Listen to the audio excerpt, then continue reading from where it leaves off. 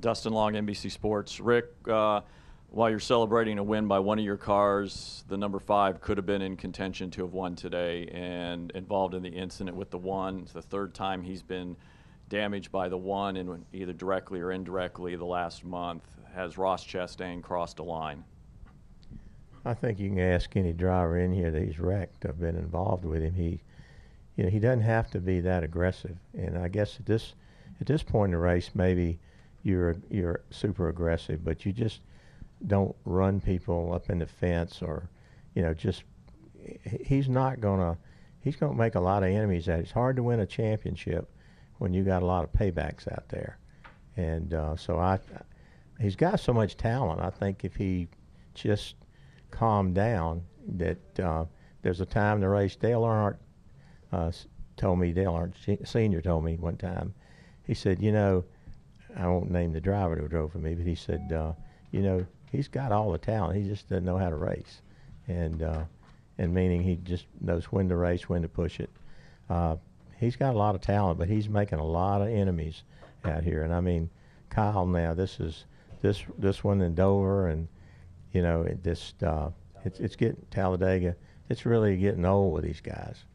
And obviously these guys are competitors, but this is another Chevrolet driver. So I don't care if he's driving a Chevrolet if he wrecks our cars. I don't care, and I've told Chevrolet that. If you wreck us, you're going to get it back. And if you don't do it, they'll run all over you. So, I'm loyal to Chevrolet, but when somebody runs over us, then I expect my guys to hold their ground. And I'm not going to ask them to yield just because it's a Chevrolet. And one last thing, thank you, is do you have to get involved, or is this all about Kyle? I know Kyle typically is not a confrontational type of person. That's not in his nature. Is that something that needs to be discussed at a higher level, or is that something that Kyle's just got to stick him in the wall at some point? Well, I would think Justin would have a conversation and say, we're going to, it's going to be hard. Again, if you have a lot of people, wanting to pay you back, then it's hard to win a championship that way. And he's got talent enough to do that. And but we don't want to get knocked out of. If you look at the points that Larson's lost because of that, and the race here today, I mean, it's just I think somewhere in the stages he was all over Larson. So I mean, we can't. The drivers have to settle that. Whatever I say to the owners or NASCAR. NASCAR wants to get in it. They did with Jeff Bodine and Dale Earnhardt when I was going through all that, and they put a stop to it. But this hasn't reached that level. And this is just not between two guys, So. Thank you. Yeah. Jordan Bianchi, The Athletic. Kind of a follow-up question to this. Cliff Daniels said over the radio, maybe this is just him kind of venting, but he did say like he wanted Chevrolet to step in, or at least hinted at it strongly, that Chevrolet should step in. Is that something that you would like to see happen, just to kind of maybe kind of cool everything down a little bit? Well, I don't know if Chevrolet can cool it down.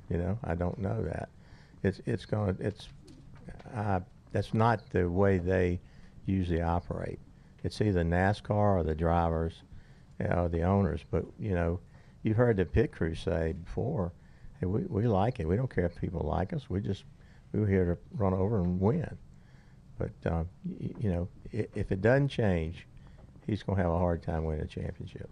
And this question's for Jeff. Jeff, I think it's fair to say, Kyle's a mild-mannered driver for the most part. Like, he's not somebody who's going to go out there and shove people around, that kind of thing.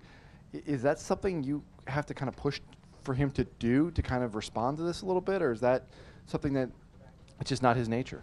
Well, yeah, Kyle's got to work within what he's comfortable with, and some people are really comfortable pushing and shoving and have no issue spinning guys or putting them in the fence. And Kyle's a guy that you have a lot of respect for him because of the way he races, and but he knows when to be aggressive too. So I think it depends on what's on the line. When it's maybe for the championship, if that's what it's going to take. But I think Kyle is the kind of guy that, if he leans on somebody, he's going to make sure both of you come out the other end. That's his kind of responsibility in the way he carries himself. So obviously having multiple incidences, and it's a long list that Ross is now a part of. But I don't anticipate Kyle changing the way that he races guys, knowing Kyle the way I do.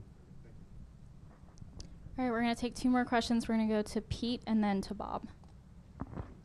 Pete Iacobelli, Associated Press. Mr. Hendrick, that letter came out earlier this week about team owners wanting NASCAR to continue negotiating for a good rights settlement. Why do you think there's pushback on the permanent charter situation, and what do you think might happen next?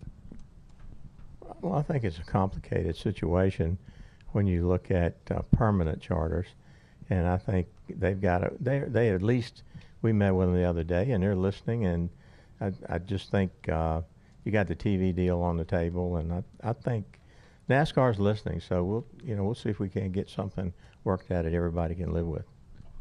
Jeff, I think you were been part of the negotiating team. Do you think that the negotiating team is still being listened to by NASCAR? Because Denny Hamlin came out with some comments the other day that he wasn't sure that it Denny Hamlin came out with comments? I'm shocked. I'll be honest, I have not seen any of those. I think we're still having good conversations, as Rick mentioned, with NASCAR. Obviously, they're right in the middle of negotiating with the TV networks and partners there, and how that's going to all be packaged together. And so, we all want the same thing. We all want to have a sport that's thriving, that fans love, and great competition like what we saw on the track today, and also have something that works out economically for the teams, for the tracks, for NASCAR, and everybody involved. So I think we're in a good place, but we're also making sure that NASCAR knows kind of where the teams stand and how united they are.